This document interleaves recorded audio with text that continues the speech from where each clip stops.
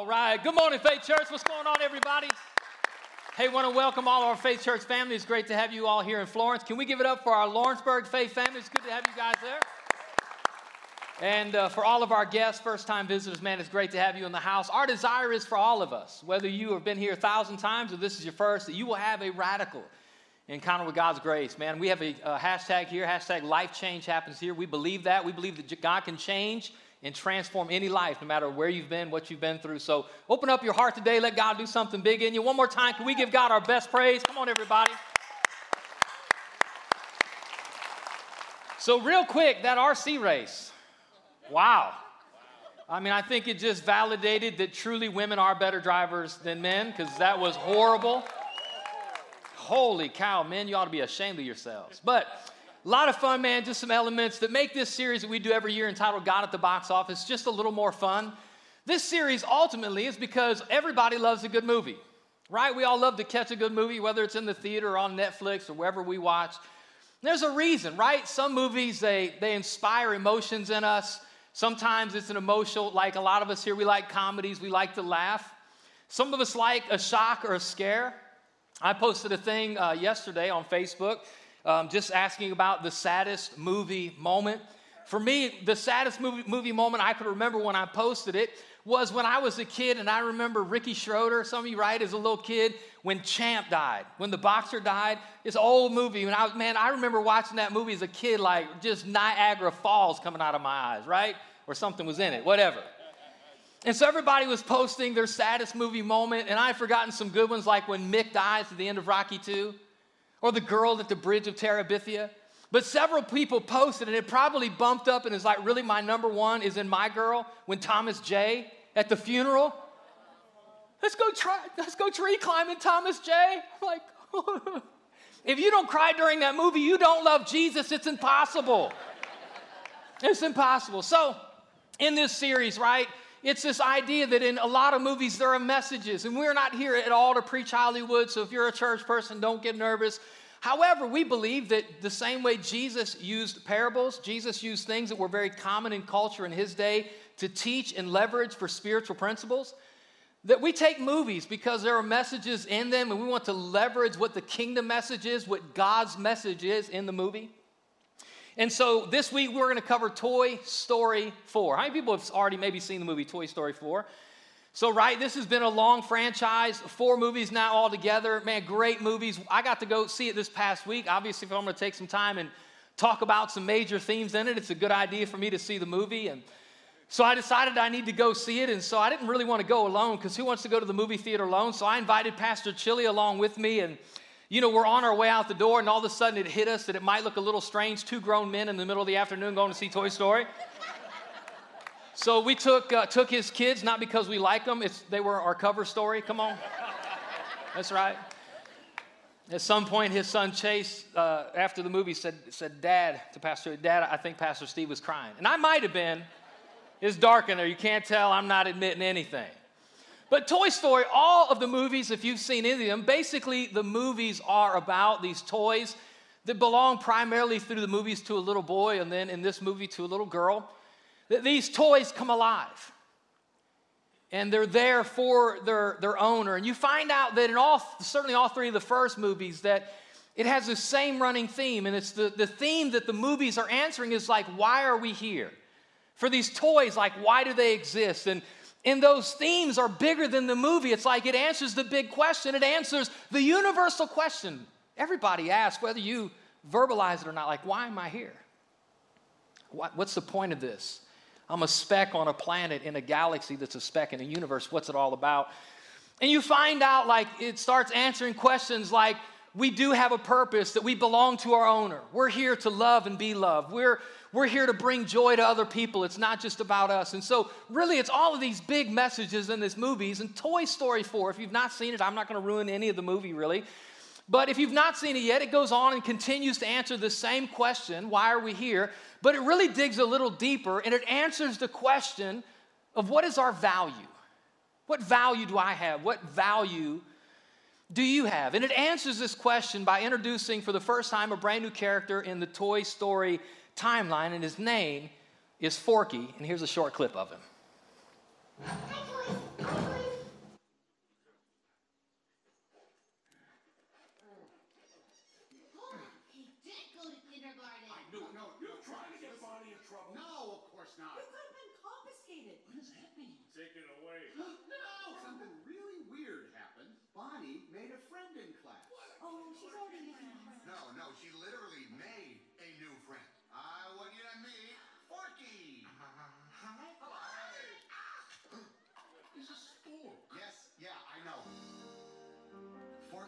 the most important toy to Bonnie right now.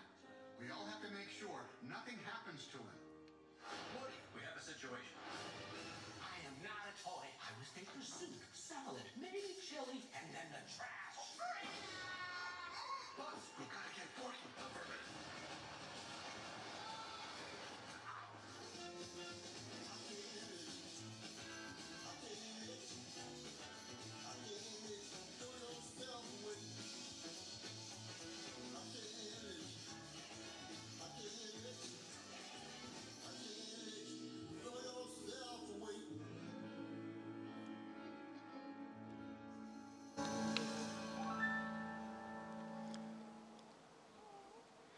So Forky is this new character in the movie who's struggling with his identity, struggling about his value, right? Because Forky is made by the little girl in the movie, the main human character, and she makes him at his first day of kindergarten with pieces left over in the trash, with a spork and some pipe cleaner and some bubble gum and a popsicle stick, and makes this little guy. And here's the reality is Forky comes alive, and all of a sudden he starts saying like, I came from trash, so I belong in the trash. And like for the whole part of the movie, he keeps trying to get back in the trash bin. He keeps falling in Bonnie's trash can in her bedroom. He keeps running for the trash can at the trailer park.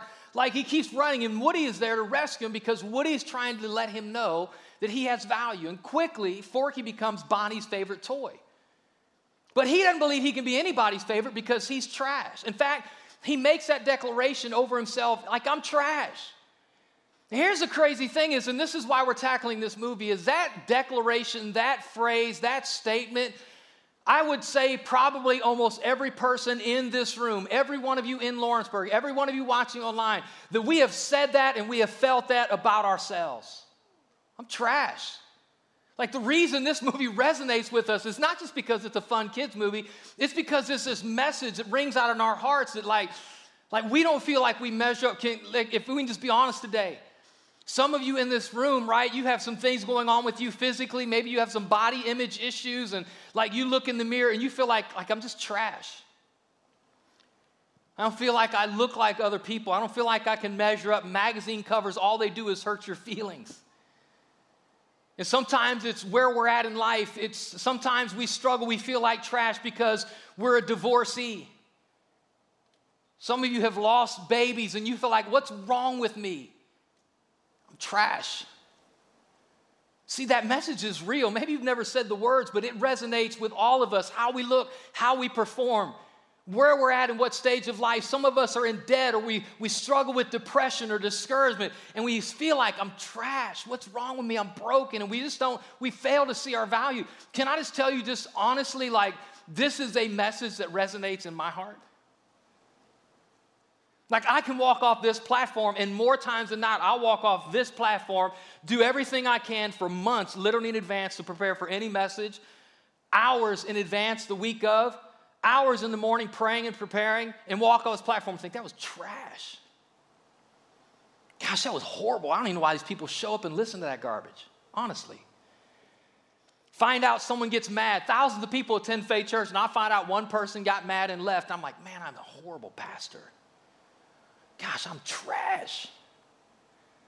I don't like the way I look. So let's just be honest. It's a message that we all wrestle with, it, like what we go through, what we've been through, where we've been, where we're going. Like we just don't feel like we have value. In fact, let me ask you a question. If you were to hang a price tag on your neck, what would you put on it?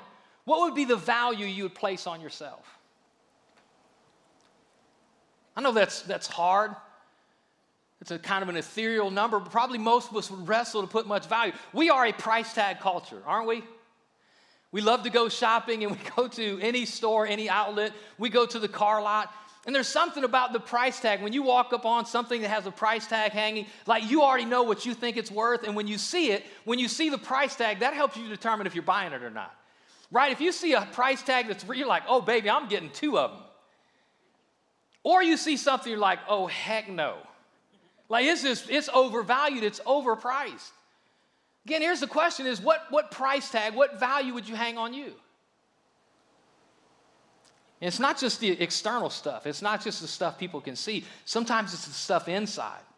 My wife and I, she's been looking for several years for a different home for us to move into, wanted a little more space, and we finally found a house, and so we're in the transition of moving. I'll release a date. If anybody wants to show up and help move, I'm just throwing that out there. Man, nobody got on that bandwagon. Like, people literally looked the other way so I wouldn't make eye contact. But we're just moving down the road. And so here's the thing, and some of you guys know this, when you buy a house, before you buy the house, you see a house, you like a house, you see the outside, you see the external stuff, and you put in an offer. Well, then a home inspector comes in and finds stuff you can't see. Well, based on what they find, all of a sudden the hidden stuff lowers the value. And some of you here on the outside, it looks like you have it all together. It looks like you have a high value. But come on, there's some stuff underneath. There's some stuff nobody knows about. There's some decisions you've made, some thoughts you think. And let's be honest, you just feel like it just continues to cut away at your value. We all feel at times like trash. And so, man, this little guy, Forky, man, sends this powerful message. But Jesus, he does it best. In fact, he introduces us to this idea. In Luke chapter 15, we're going to check this out, is a story. And it's called, for years, it's been known as kind of the lost chapter, because Jesus tells 3 compelling stories about things that are lost, that are found. I would rather change the name of this and really change it to something else. But check this out, Luke chapter 15. If you have your Bibles, you can turn here. Here's how it opens up. Luke chapter 15. It says, tax collectors and other notorious sinners often came to listen to Jesus teach. So think about the crowd that's coming to him. And this made the Pharisees and teachers of the religious law complain that he was associating with such sinful people, even eating with them. So Jesus told them this story. What Jesus is about to do is he's about to give us our price tag. This shouldn't be called the lost chapter. I want, at least at Faith Church, we're going to call this the price tag chapter. Because what Jesus is about to do with 3 stories is to tell each and every one of us what our true value is. But I want you to notice how it opens up. So Jesus, he's not just talking to sinners, and I love it, not just like regular sinners, but like notorious sinners. Boom, boom, boom, boom. Like the worst of the worst, the bottom of the barrel. And the religious people, like the church people of the day, they hated about Jesus because they knew Jesus came to give us a clear picture of what God was like. And their thought is God would never hang out with people like that. So if you're here to represent God, you better get your act together, because you're hanging out with the wrong crew. You're running in the wrong crowd.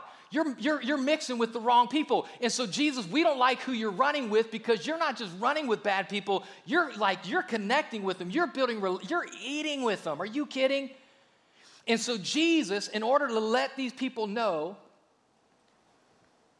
what he thought and what he believed and what he knew God was like, he tells this story. So it's this scandalous indictment, right? I wish that was what was said about me in this community, right? Jesus was known as a friend of sinners. Man, I wish that was what we were known for, man, as we're a friend of sinners. People hated that about Jesus, a friend of sinners. People that were nothing like Jesus. Let me tell you why that's important, because in the culture we live today, most of us in this room or watching online who call ourselves Christians, most of the people who like us are people who are just like us. We're not here to be liked by everybody who's just like us. We're here to impact and influence the people who are nothing like us. Come on. And Jesus, he did this really well. And so this scandalous indictment of Jesus running with the wrong crowd. They call Jesus on the carpet, and he gives an equally scandalous response. And he could just make statements. I mean, Jesus is a phenomenal teacher. He's a theologian for the ages. He could have just made a simple snap statement to shut down the religious. But he doesn't make a statement. He tells 3 beautiful, compelling stories that are just as relevant today as they were 2,000 years ago. And here's the story he tells, 3 of them. Luke chapter 15, verse 4, he says this. He says, if a man has 100 sheep and one of them gets lost, what will he do? Won't he leave the 99 others in the wilderness and go search for the one that's lost until he finds it? Come on, if someone has 100 sheep and one gets away, aren't you going to go looking for it? Yeah. Then he says this, Luke chapter 15, verse 8, the second one, he says, or suppose a woman has 10 silver coins and loses one. Won't she light a lamp and sweep the entire house and search carefully until she finds it? Let me ask you a question. How many of you in this room have ever lost something before? Right? All of us. Some of you, there's something lost right now. You don't know it, but we'll know it when you stand up at the end of service and you're like, some of you got some keys missing. You don't know it. You got some cell phones. People leave here, really, we get phone calls every week. People are like, We have car keys laying around. I think, how did they get home? When they got to the parking lot, didn't they realize their car keys were still here? Like, I don't know where they're at. I guess I'm just walking. No, Jesus teaches this principle. This is so powerful. Here's what Jesus is teaching about a lost sheep that's found, about a lost coin that's found. He's really teaching this right here, that we look for what is lost in spite of what is safe. When you have something that's lost, like you don't care how much found stuff you have. All you care about is what's lost. If you lose your car keys, you never say, well, I still have my car. Nobody ever has lost a cell phone and say, well, I still got like 4 chargers at home, so I'm good. When you lose something, all of a sudden you forget about all of the other safe, secure stuff, and you go looking for the thing that's lost. And what I want you to know is this is exactly what Jesus is teaching. In fact, one step further, we look for what is lost in spite of what is safe if we value it. If you lose something you don't really care about, you don't look for it. But if you really care about it, if you're really passionate about it, you will pursue it. Case in point, last year, my wife, I'm kind of a cheapskate, confession. Come on, I need some cheapskates to help me out up here. I got money, but I got a wife that spends it, so it's her job. Like literally, it's in her job description. And so like up to last year, the most expensive pair of sunglasses I ever owned were the free ones we gave away at Dad Fest for a couple of years. That's it. Like they block the sun as good as any other. Well, my wife was tired of me being cheap and bought me some Ray-Bans. Oh, not the knockoffs, baby. Bought me some Ray-Bans. I had some swag. I was dripping. It's for the young crowd. And so I'm wearing these things, loved them. And so we went out on a boat. And there's things, if you don't go on boats, you need to know about boats. And if someone doesn't tell you about boats, then you're a victim of the boats. And one of the things about boats is if you're on a boat, you have to secure your sunglasses. How many people know that? Yeah, didn't nobody tell me that? Nobody told me that. So I took my sunglasses off and hung them on a hook because it was my turn to get on the thing and be pulled. And as soon as that boat took off, man, my sunglasses like right in the water. For half a second, I'm like, but I didn't care about them that much. So I didn't care those were really lost. I mean, they were more valuable than my other sunglasses, but they weren't valuable enough for me to go searching for them. But let me tell you, if my wife fell in the water and went under, how many people know I would have went in the water? I wouldn't have said, well, let's see, I still got 1, 2, 3 kids and my youth pastor's here, we're good. Like I wouldn't have done a head count of what I had. I would have focused on what was lost. This is what Jesus is teaching. Jesus is saying, and this is in any parable, and this is not new information, I've said this before, but anytime you read a parable of Jesus, you have to ask yourself, who am I in the story? What Jesus is trying to show is he's trying to show you, you're someone in this story. God is someone in this story. And if you put yourself in the wrong place, you'll miss the point. We do it all the time. We go to movies because we leave thinking we're Rocky. We leave thinking we're one of the Avengers. You're not one of the Avengers. You're the nerd in the corner for a half a second when the camera spans working on a computer. That's you in the movie. You're not Thor, right? And so Jesus tells these 3 stories, and he wants us to know who we are in the story. Story of the shepherd. There's a shepherd, there's 99 sheep, and there's a lost sheep. Clearly, the shepherd is God, who the word declares he's a good shepherd. And he's a good shepherd. Do you know why he's a good shepherd? He doesn't just provide for the sheep that are secure. He goes looking for the one who's lost. The lost sheep are the people in this room who are far from God, who've run from God, who hate church, who are disillusioned by religion, who is hurt by a pastor. And if you're here and that's you, I want you to know that God is passionately pursuing you. And he will never give up until he finds you. But don't forget about the 99. Who's the 99? The 99 are the secure church people that don't even realize one of their own is missing. They're so busy feeding. Bah. Like all they care is like most of us are here, so I think we're good. I never want to be a part of the church where we're the 99 and we're secure that most of us are here. I always want to be a church that looks around and realizes there's some of the 90,000 people that live in this community that aren't here, and we're here for a mission, not to feed the 99 just, but to chase the one that's lost. Come on. So I just want you to know part of our mission here is we're just not about us. We do a lot of stuff that's not for you. We do a lot of stuff that's for the people we're trying to reach. But I don't like that song, Pastor. Why we do that? Well, the song's not for you. The song's for the people we're trying to reach. Why do we do secular songs? Well, it's not for us. We're here like pursue Jesus and worship. We do secular songs for people we're trying to reach. You know why we do some of the stuff we do? Because we're here to reach lost people, because that's what God is about, reaching lost people. And I'm just telling you, man, that's my heart. So you just need to know this, that when I become a we, it's no longer about me. When you become a part of this family, it's no longer about you. It's about us reaching lost people, because that's what God was about. Is anybody here thankful to be a part of something that's not just about us? And so God is the good shepherd, pursuing the one, leaving the 99 to go find the one. Second story is this woman, and it's really cool, and you can't miss this. It's a picture. He says there's a woman who has 10 coins. She's in a house. She has 10 coins, and one of the coins is gone. And Jesus says this woman sweeps the house, which is another way of saying she turns it upside down. Anybody here ever like rip a drawer out and dump it out trying to find something? That's a picture of this woman. And you ask, who's the coin, the one coin? I believe with all of my heart the coin he's talking about is the religious people. You can be in the house and still be lost. There are people who are just as lost sitting in this room today as people that will never come to this room. Because showing up into a room doesn't make you a Christian. Showing up into a church doesn't make you a believer. And Jesus is saying to the religious people, listen, you think you're good and they're bad. He's saying you can be in the house and still be lost, but here's a beautiful thing. God is still passionately pursuing people. I love it. He's looking for the coin. He's turning the house upside down.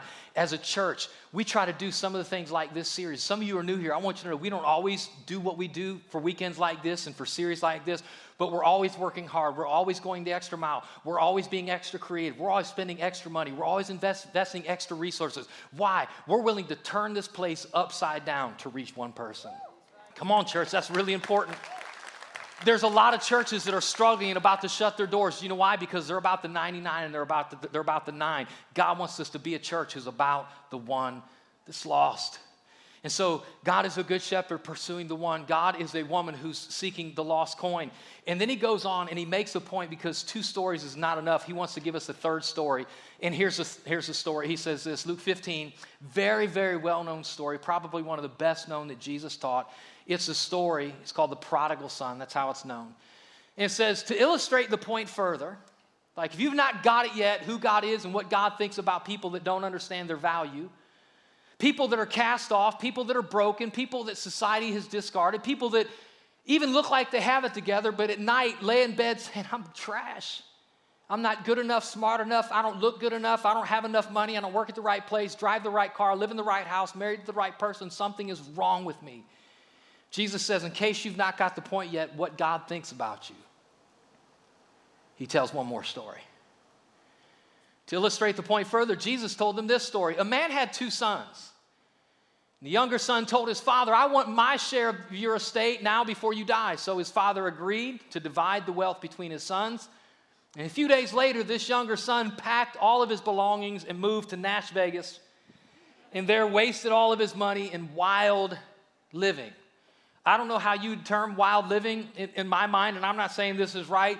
Like, this guy is out, man, he is partying hard 24/7. Like, he just wakes up enough to, like, get some liquid in him so the hangover isn't so bad, and he goes right back to it. He's pushing most of his money through his veins. He's moving from prostitute house to brothel house. Man, he is partying hard, and he spends all of his money.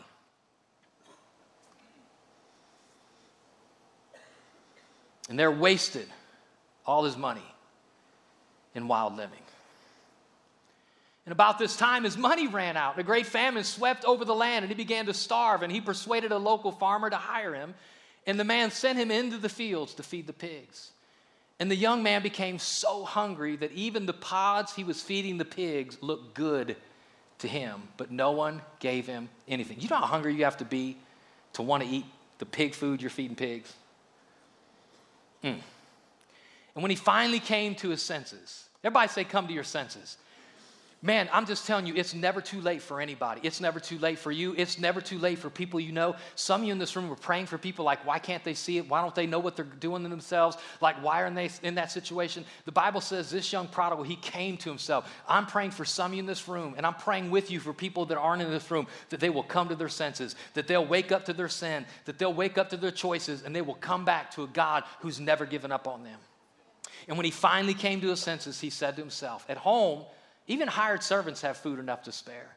And here I am dying of hunger. I will go home to my father and say, Father, I've sinned against both heaven and you, and I'm no longer worthy to be called your son. Please take me on as a hired servant. Like this whole story, I just want to term it for a few minutes left today, kind of the prodigal perspective. The prodigal perspective is this: as you start reading this story, at least for me, as soon as Jesus tells about this young boy that's in his dad's house, basically he goes to his dad and says this: Dad, I would like for you to act dead so I can have my inheritance early. And he leaves his dad's house and goes spending the money. Like when I hear that, immediately I know where the story's going. Like Jesus could have quit talking and I knew where the story went. You know what I'm talking about? Have you ever had somebody start telling you a story about their son or their daughter? And like they don't even need to finish the story. Like you're already 2 steps ahead of them. How many of you know what I'm talking about? Like, you know, someone will tell you like something like this. They'll say, yeah, my son started running with the wrong crowd. Like you don't even need to finish the story. I already know where the story goes. Or my daughter started dating this guy and I think he's trouble. Like you already know where the story's going to go because you've heard the first part. That's the prodigal perspective. Everybody in this room you need to read the Bible. Here's why. Is because the Bible gifts us with the beauty of objectivity. We're incredibly subjective people, which means it's very easy to see everybody else's issues, but it's hard to see ours. Oh, come on.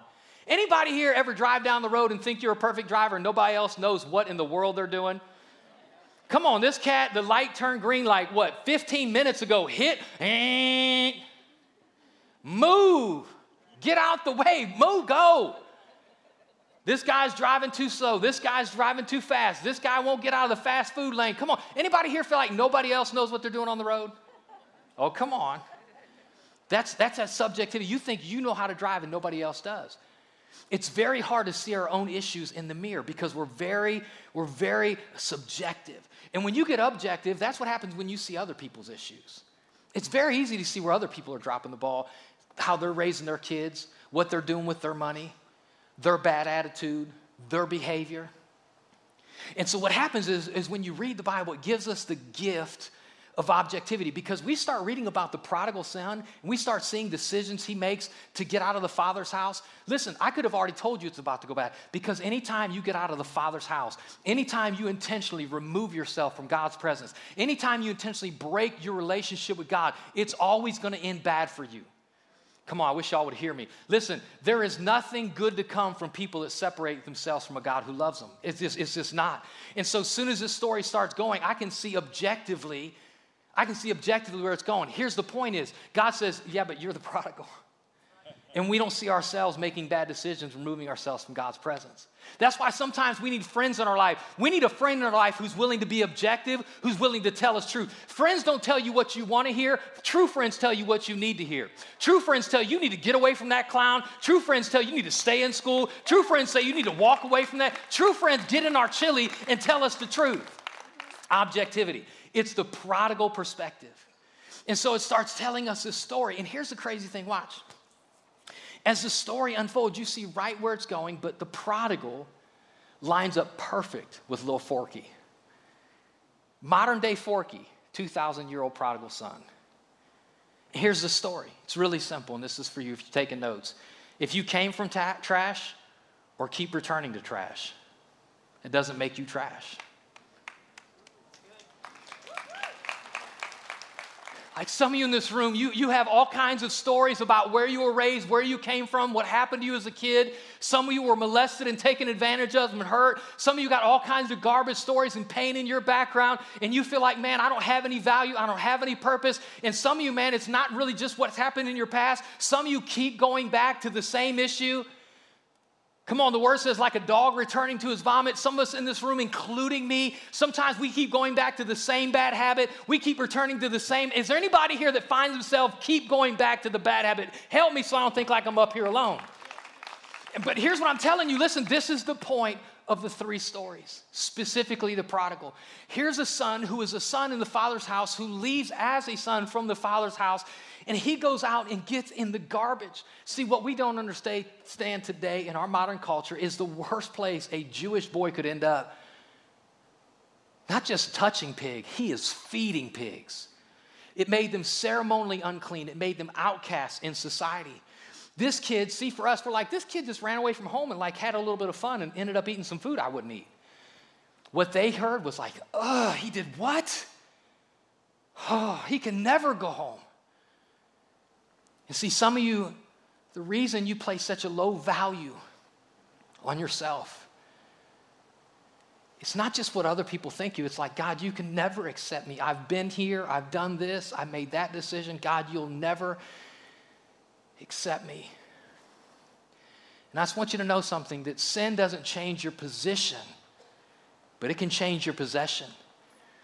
You can still be a son, but you can never have all that God has for you. Jesus said, I came to give you life and life to the full. We can't have full life, living life our way. We can't experience God's best doing life our way. And man, the prodigal son runs off doing his own thing. But here's the thing, man, right? It's this huge idea as the son's out there. Again, think about the prodigal perspective. He decides at the end of where we started reading, he said, you know what? I can't do this anymore. I'm going to go home and at least maybe dad will hire me as a servant. If you were to write the end of that story, so here's a kid, totally turned his back on dad, totally disrespected the family name, wasted the family money, and the dad is God, and the kid's going home, how would you end that story? See, we see it as a perfect platform for judgment. We see that story, that if it ended there, we see it as a perfect platform, like God is just going to ignore him. God's going to shut him out. God's going to like meet him at the door and not even answer, like open the little door and be like, yeah, I hate you. You blew it. Get away from me. Because our perspective often underestimates how incredible and endless God's love for us is. So let's get God's perspective, because Jesus tells us what God thinks. So here's this kid. He's blown it. He's made every bad decision possible. He's totally devalued himself. He thinks he has no value. The best value he can ever be to his dad is as a servant. And he comes home. He gets to his dad. In verse 24, if you don't have your Bible, you need to go home and get your Bible. You need to open it up to Luke 15, and you need to underline verse 24, because this is what God's perspective is of you. This is his price tag on you. He sees when you were broken, when you were away from him, when you decide to come home. He says this, so the party began. I'm telling you, the DJ kicked in the music, the bassist started thumping, and all the streamers started pouring out of the ceiling, balloons started coming down. Why? Because the platform is not of God's judgment. The platform of our brokenness is a platform of God's grace. It's where God can show up. Where we see a problem, God sees a party. He says, listen, that's my son and he's home. That's my daughter and she's home. Listen to me. You may not see your value. Other people may not see your value, but you have inherent value that can never be compromised in spite of the trash you've been to or the trash you go to. You are valuable. And this party theme, it just keeps up. I love it. In fact, you can read this later. We don't have time to get into all this, but the older son who's in this story, and you need to read about him. The older son is mad that dad's throwing the younger son a party, which is a picture of church people that's mad about their church reaching lost people. That's what it's a picture of. I think they should change first before we should let them up in here. I think they need to get their act together first before they come to our church. Newsflash, this ain't your church, it's his church.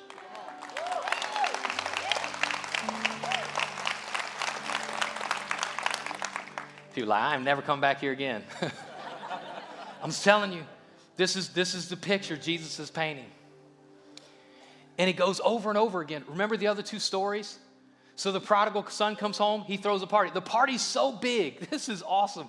The party is so big when the older son, the Bible says he comes out of the field. He's out there working. As he approaches the house, the Bible says, Jesus says that he can hear the dancing. You know how loud you got to dance to hear dancing? I mean, they're doing like some Irish river dance or something, but it's a party.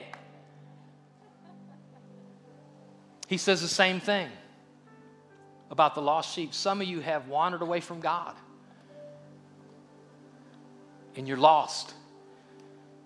And maybe the church forgot about you, the 99 that are comfortable in the wilderness.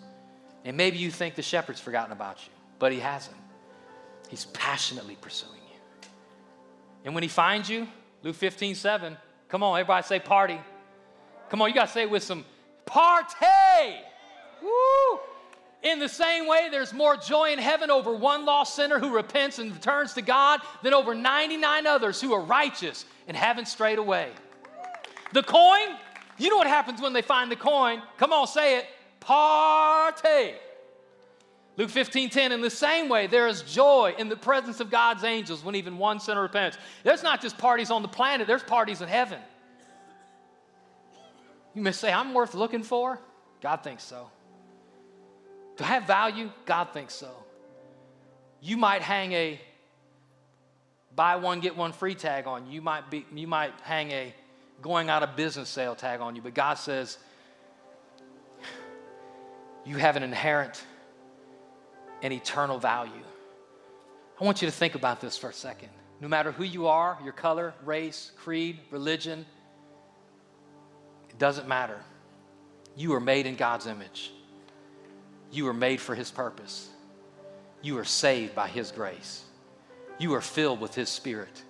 You have a place in His body. Every day you wake up to new mercy that's His. That's who you are. And so for all the voices that I wrestle with, I walk away sometimes thinking, man, I'm trash, but I'm still God's kid. Man, I blew it as a parent. I'm still God's kid. I blew it as a husband. I'm still God's kid. My value is not from you. It's not from my preaching. It's not from my parenting. It's not from anything. It's not from my bank account. It's not from what I drive. It's not from what I wear. My value, your value, our value is from one who's determined our value. See, what determines the value of something? I already told you. What determines the value of something is what someone is willing to do, the energy that they're willing to invest, the sacrifice they're willing to make to find it. You know what Jesus says? Jesus says you are so valuable that a shepherd leaves the 99 to go for the one, forgets about the 9 coins that are secure and looks for the one. Doesn't focus on the one son that's still home, but focuses on the son that's ran away. How much does God love you? He's still pursuing you today. Yes, God calls us to repent. Make no mistake about it. But you are welcome. What energy, what investment did God make to find us? What value do we have? In His eyes, we are worth the price of His Son. See, there are a couple scriptures that tell us our value. One that says this, while we were yet sinners, Christ died for us. Oh, come on. That means when you were the biggest mess you could ever make of life, God still loved you and sent His Son to die for you. He didn't wait for you to get it together, to help get you together. He sent His Son to save you right where you were. Then there's things like this, probably most well-known scripture. For God so loved the world. Come on, if you live on this planet, raise your hand. Come on. For God so loved the world. That's the people of planet Earth. That's humanity. That's all of us. For God so loved the world. Here's the beauty of that verse. For God so loved the world, He gave His only begotten Son, that whosoever would believe in Him would not perish but have everlasting life. The most beautiful picture, the most beautiful word in all that to me is the word so. Oh, come on. Y'all know the difference, right? There's the people you love and there's people you so love.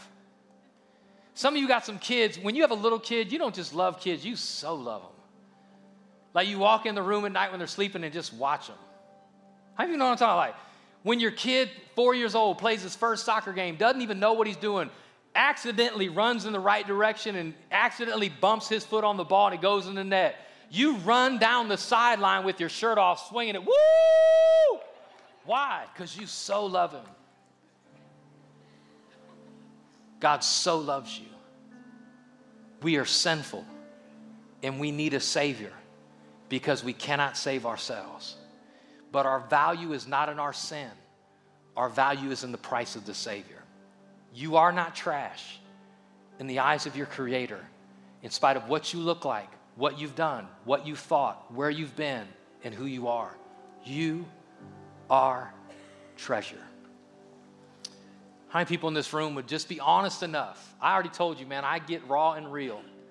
How many people would be honest enough to say that there's times you feel like you don't measure up, that your value's low, and you feel like trash?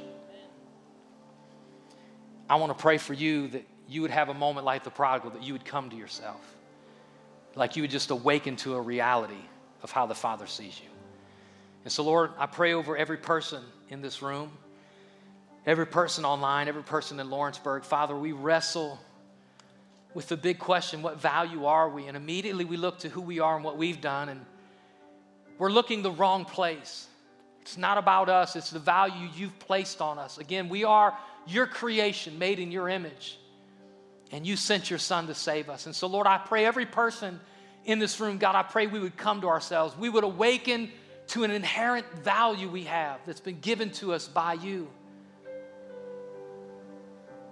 Lord, I rebuke every spirit of darkness that would rest on people and bring depression and anxiety and fear and doubt and self-hate and body image issues. I pray the light of the truth and of the gospel would impact and awaken every heart. Jesus, help us to see ourselves the way you see us. In Jesus' name. Listen, just for another moment, if you're here, again, I'm just going to be honest, it starts, a coin can do nothing to find itself. A lost sheep can never find the shepherd on its own. The prodigal's a little different. He has to come home, but again, at the end of the day, you can't save yourself, you can't fix yourself, but you have to make a choice to go back to the Father. If you're here and you've never turned to God, I want you to know He's not waiting to rebuke you and be mad at you and talk about all the mess you've got yourself into. He is waiting to throw a party by you coming home, by just saying simply, God, I messed up. Will you forgive me? If you're here and you've never asked God for His grace, you've never opened up your heart to His love, it just comes just by simple faith of turning to Him. So with every head bowed and every eye closed, I pray, Holy Spirit, that you'll move on every life. I pray no person would walk out of this place without embracing and accepting your love for them. If you're here and you've never said yes to God's grace, you've never recognized God loved you, and today you want to open up your heart to His grace, you want to make sure you leave belonging to Him, then I want to pray for you. Maybe you grew up, man, following Christ, but now you've been in the house, but you're lost. You're not serving God. If you're here today and you want to give your life to Christ, or you want to give your life back to Christ, I want you to lift a hand real high. I want to pray with you. I want to pray for you. Come on. Come on. That's why God brought you here. He didn't come bring you here just for you to hear a message. He came for you to be transformed, for your life to be made new. Come on. If that's you, lift a hand real high. Come on. Say, here I am, Jesus. I need your grace. I need your love. You can pray exactly what the prodigal son prayed. Lord, I've sinned against you. I've sinned against heaven and earth. I've sinned against you, Lord, forgive me. If you'll just pray, God, forgive me. I messed up. Forgive me. He will hear that prayer and He will rescue you right where you are. And so, Father, I thank you for your grace. Lord, we confess our sin and we ask you to save us. Make us your children. And Lord, we commit from this day forward to follow you as you give us strength to do so. In Jesus' name, and everybody who agreed said amen. Can we honor the Lord today? Come on, all over this place. God bless you guys, man. We'll see you next week for week 3.